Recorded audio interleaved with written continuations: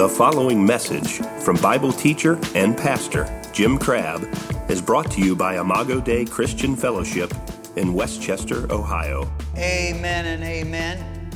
If you have your Bibles tonight, you can turn to the book of Luke, and we're going to read out of chapter 14 tonight.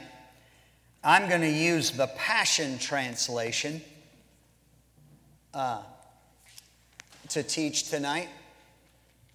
And so if you can find your way to Luke chapter 14, we'll get there, get on the same page, and get ready to go. I want to just say that nobody's mad but the devil and all the deadbeats. So don't be a deadbeat. The devil's a loser. He's an idiot. He's already lost, and he doesn't know what's going on. He's totally confused. His kingdom is full of strife and ill will, and it's not going to stand. Amen. So we are not deadbeats. We are not losers. We are not giving up. We are not letting go, but we are moving forward for the glory of God. I want to preach a little bit tonight for a few minutes about excuses. What is an excuse, and what does the Bible say anything about people that have excuses and have used excuses? Or is it maybe just our generation that uses excuses about why we can't do what God asked us to do? But we know that's not the truth, because everybody, every generation has been filled with excuse makers. We know that it started in the garden. Remember when the Lord came walking into the garden, and he found Adam, and Adam was hiding. The Lord said, "What are you doing, man?" And he told him that they ate the fruit of the tree, and he said, "Why did that happen?" And of course, you know what he did? He made an excuse, didn't he? And he blamed it on his wife. Also in the Old Testament, when Aaron, the high priest, while Moses was up on the mountaintop doing God's bidding and business, Aaron, who was the priest of Israel, he was down there, and he had the people gather all the gold, lots of the gold that they had brought out of Egypt, and they boiled it down, and they made a golden calf out of it. And when asked about it, when Moses got down from the mountain, you know what he did? He also, like Adam, he made an excuse, and he blamed it on the people. Saul went into a city, and he was commanded to deal with the Amalekites. And he said, the Lord told him, "I want you to kill everything. Kill every animal, kill every person. These are wicked people, and I want this wickedness stopped." And so Saul went in there, and the Bible says that Saul didn't completely obey God, but rather he left the best of all the animals alive, and he left the best, and he left the king Agag alive also. And when Samuel the prophet came and asked him about that, he blamed it on someone else.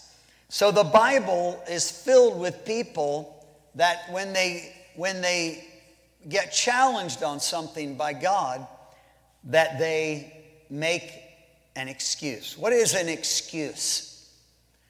It's something offered as a justification or a grounds for being excused. So it's when we make an excuse for something, we're offering a justification for why we did what we did.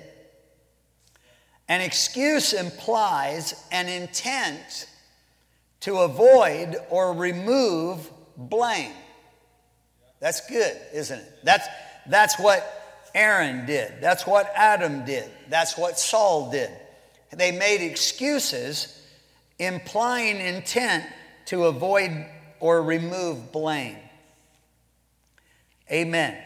And I love this last definition of an excuse. An excuse is a false reason given to explain why we can't do something. That's good. I'm going to say that again. An excuse is a false reason given to explain why we can't do something. It wasn't true what Adam said. It was a false reason. He justified it in a wrong way. Aaron, the same thing. Aaron, he blamed it on the people. Well, he was to blame as well. But it was a false reason to explain why he didn't do what he's supposed to do, and the same thing with Saul. Now, I just started looking around a little bit today when I was thinking about these verses that we're going to read here in a minute, Luke 14, about excuses. I thought, well, maybe I better come up with some examples that everybody can relate to where excuses are used the most. Okay, we know that one of those places would be school, right? And the second place would be church. And so I've got these are actually actual things that educators sent in that kids have used as an excuse for why they didn't do their homework. All right? All right, here you go. Let's see these excuses. First kid said, I couldn't do my homework because my room is haunted. That's an excuse, brother. Second kid, I didn't have time because we had a new dishwasher installed today. He was making an excuse, wasn't he? I like this one. Another excuse for why you didn't turn in your homework. My dad forgot to do it for me. There's a couple problems with that, isn't there? Apparently, they said these are very real examples, so this is crazy. But a wolf came into my house and took my backpack that had my homework in it. I'm sure. It slipped out of my hands and blew away. That's also why I'm late to school, because I was chasing it. One kid said, I did my homework, but when the Martians came, they sucked all the ink off the paper. That sounds like something that somebody at Imago Dei might use.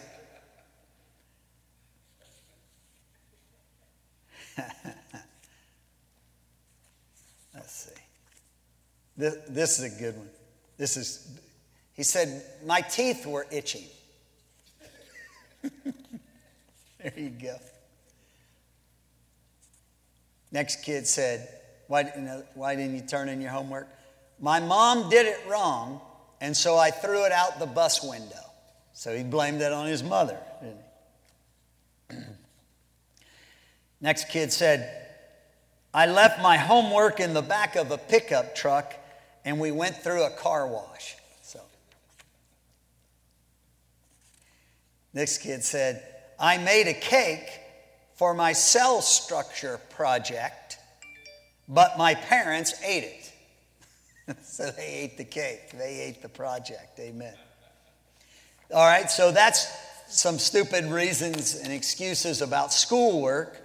How about for missing church? Now, I'm a pastor, and I promise that I didn't write any of these things, but I can say amen that these kind of things, as wild as they are excuses that I've heard through the years about why people miss church. All right? Here we go. These are actual pastors that sent these in. So, first one, we were out of peanut butter. That's why you missed church. This is the guy that put these together is Tom Rainier, one of the great church growth gurus in America. He's a great brother. And then, so he makes a comment after some of these. He's commenting on these excuses for why they missed church. First, when we were out of peanut butter, Tom Rainier said, of course, no one can worship without his or her peanut butter fix. I love this one. It was a young person, apparently. He said, why you been missing church? He said, because both my girlfriends attend church there. So he didn't want to get into a scrap, I guess. Listen to this one. Excuse why they were missing church. The worship leader pulls up his pants too often and it's distracting. Bill, I don't even think I saw you do it once tonight, man. My kids take naps during that time. Tom Rainier said, we'll bring them to church anyway, and they can nap during the services with our deacons. Amen. Next one, excuses why they were missing church. Gas prices are too high. Amen. Well, you come to a faith church, you don't have that excuse. Because no matter how high gas gets, we're going to believe God for the money to pay it. Now, this may be the wildest one. And I want to tell you, this has never happened to me. All right? But somebody sent this in as a reason, a pastor, that they were given by one of their congregants about an excuse why they were missing church. They said, well, because the pastor is too attractive. And when I see him preaching, I am totally distracted by his good looks. I want to tell you right now, don't worry about it. That has never happened at any church that I've ever pastored. Hallelujah. Amen.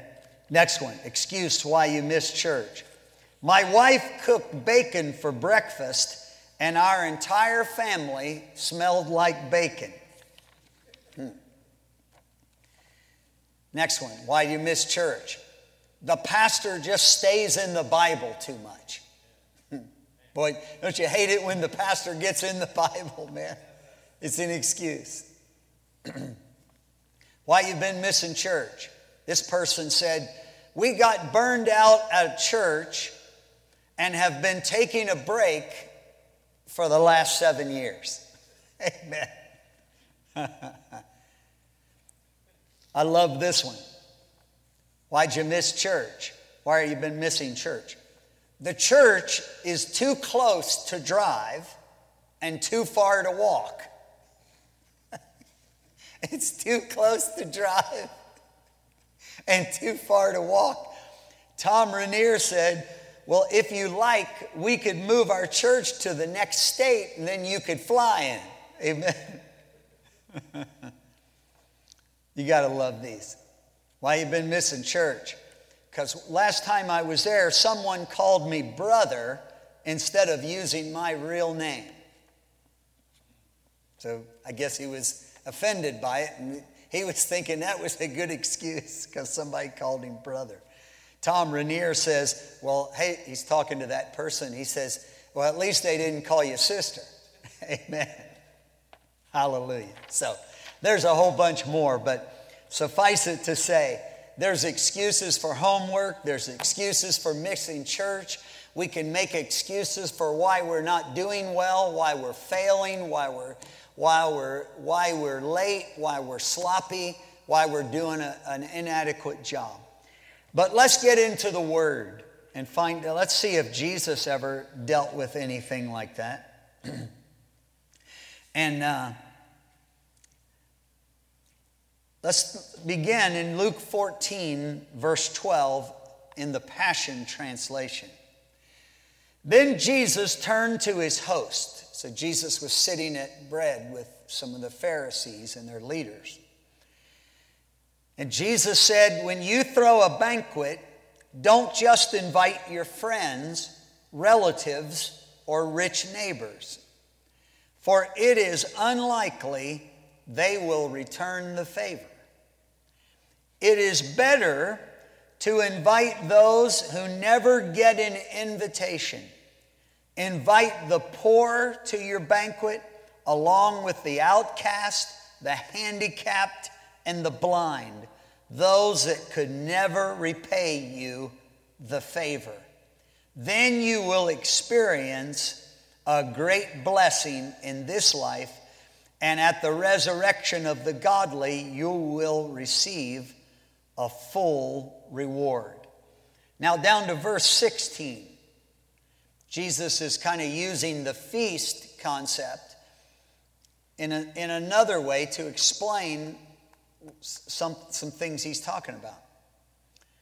There was a man who invited many to join him in a great feast. When the day of the feast arrived, the host instructed his servant to notify all the invited guests and tell them, "Come, because everything is now ready for you." So the man sent out all these invitations. You know, if you're going to go to a wedding, you get an invite to the wedding, right? Or you're going to go to a function, you get an invitation, and then you respond to that invitation. And so he sent out a lot of invitations, and then at the right time, he sent his servant to notify all the invited guests and tell them, "Come, for everything is now ready for you." In other words, it's time for what you were invited to. We've got everything ready, and now is the time that you should come. Now here you go. I want to warn you, this might be convicting. But one by one, verse 18, they all made excuses. They gave a false reason to justify their behavior. They began to make excuses. One said, "I can't come. I just bought some property and I'm obligated to go over and look at it." Well, okay, let me just read this before I begin to comment. There's a lot to say about that. Another said, so the first guy said, "I just bought some land and I got to go look at it." Isn't it amazing that he had to go look at it at the same time that the banquet was prepared and it was time to come? Another said, "Please accept my regrets, for I just purchased 5 teams of oxen and I need to make sure they can pull the plow." Hey, brother, you know what I would say to him? You should have found that out before you bought the oxen. I mean, you didn't even know if they could pull your plow. So what are they doing? They're making excuses. The first guy said, "I can't come. I know it's an important function. I know it's a big feast and it's important, but sorrowfully, I can't come because I got to go check on my property. I've bought these oxen and I got to make sure that they can pull a plow." Another one said, "I can't come because I just got married." That'd be a good reason to come if you just got married, brother. Amen. So whether it's land, oxen, I just got married, the servant reported back to the host and told him of all their excuses. And so the master became angry and said to his servant, "Go at once through the city and invite anyone you find, the poor, the blind, the disabled, the hurting, the lonely, and invite them to my banquet." Now, you know, those people, the poor, the lonely, the crippled, the blind, disabled, hurting, they never get an invitation to anything like this. But because the people that were supposed to come, they're the ones that had a relationship with the person, obviously, that sent out the invitations, right? That they were supposed to come, they all made excuses for why they couldn't come. But if you find the blind, the poor, the disabled, the hurting, the lonely, and invite them to a banquet, I guarantee you they are going to come. When the servant to his master, he said, "Sir, I have done what you've asked, but there's still room for more. So in other words, I brought in poor people, blind people, lame people, disabled people, crippled people, lonely people, broken people, just like we were before Christ came into our heart. And I've invited them to the banquet, and they've come, but there's still room in the house. And so the master told him, all right, we'll go out again. And this time, bring them all back with you. Persuade the beggars on the streets, the outcast, even the homeless. Urgently insist that they come in and enjoy the feast so that my house will be full. Now listen to this last verse, verse 24. I say to you all, the one who receives an invitation to feast with me and makes excuses will never enjoy my banquet. You know, the Bible teaches us that when we get to heaven, those that are really saved, if the blood of Jesus is over your heart and you really, really are a Christian, you're a dedicated, you're not trusting yourself, you're trusting the cross, you're trusting in the blood. And at the end of all things, when everything is said and done, things are finished, and there's a great gathering in heaven, right? The Bible says there's going to be a great supper. There's going to be a marriage supper. It's called the marriage supper, or the marriage banquet, if you will, of the Lamb. And that'll be when one of the first things that happens upon our entrance when things all wrap up down here on earth. Amen. But I love this verse. I say to you all, Jesus said, the one that receives an invitation to the feast. I want you to know tonight that God has sent out an invitation to you tonight and to me. That invitation is to come to the ultimate banquet, the marriage supper of the Lamb. But sadly, many people, just like happened in this story, these guys that were invited to a natural banquet, we're invited to a spiritual banquet. And yet, and the same thing happens spiritually as happens in the natural. People can make excuses. We make excuses why we're not going to get saved yet. We make excuses why we won't stop doing such and such habit. We make excuses for ourselves. These are false justifications. And that's what these folks did to Jesus. And I want to challenge everyone tonight. We can't do that to our Savior because we owe everything to Him, and He invited us to the banquet, man. I'm honestly, I still can't believe I got an invitation. I'm like one of the people that Jesus talked about, the blind, the crippled, those people never get an invitation. Why would such an important person invite me, such a loser, such a nobody, to come into fellowship with Him and to ultimately come to that banquet when we get to heaven? Well, it's because He sent everybody gets an invitation. God has called every man, woman, boy, and girl to serve Him with all their heart. He's invited you not just to come to go to the banquet in heaven. He's invited you to come now, come to the cross, and once you come to the cross, to live a committed life for the Lord Jesus Christ and not make excuses for why we aren't or why we can't.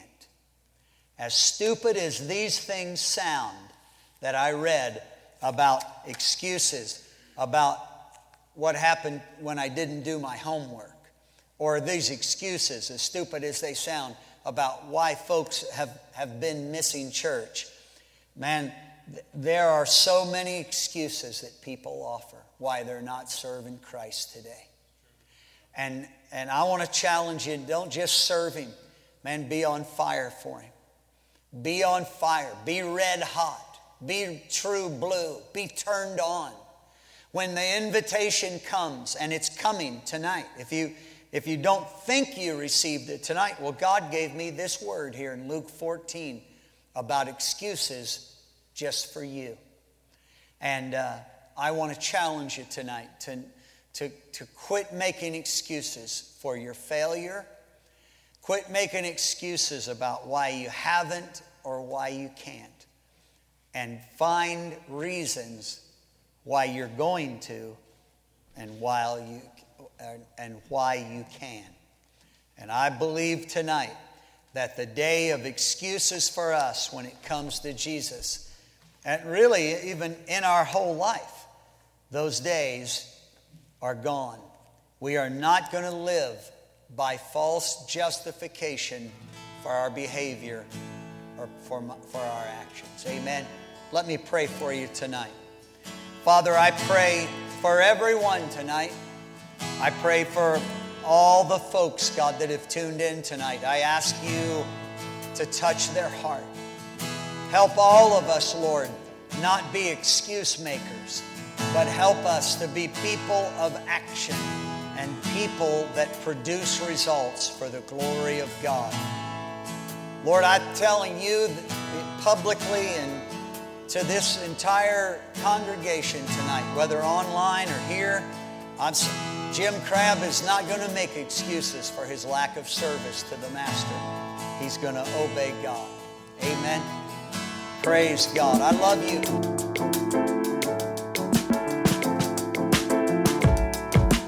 We trust you enjoyed this message. For more information about Pastor Jim Crabb and Imago Dei, please visit our website at imagodeicincy.com. imagodeicincy.com.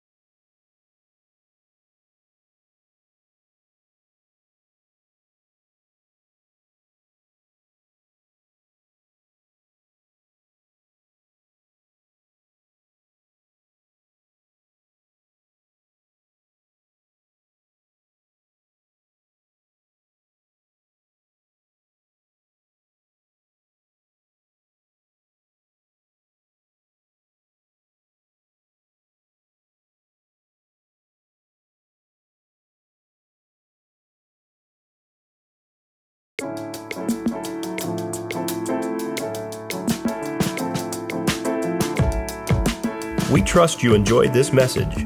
For more information about Pastor Jim Crabb and Imago Dei, please visit our website at imagodeicincy.com. IMAGODEICINCY.com.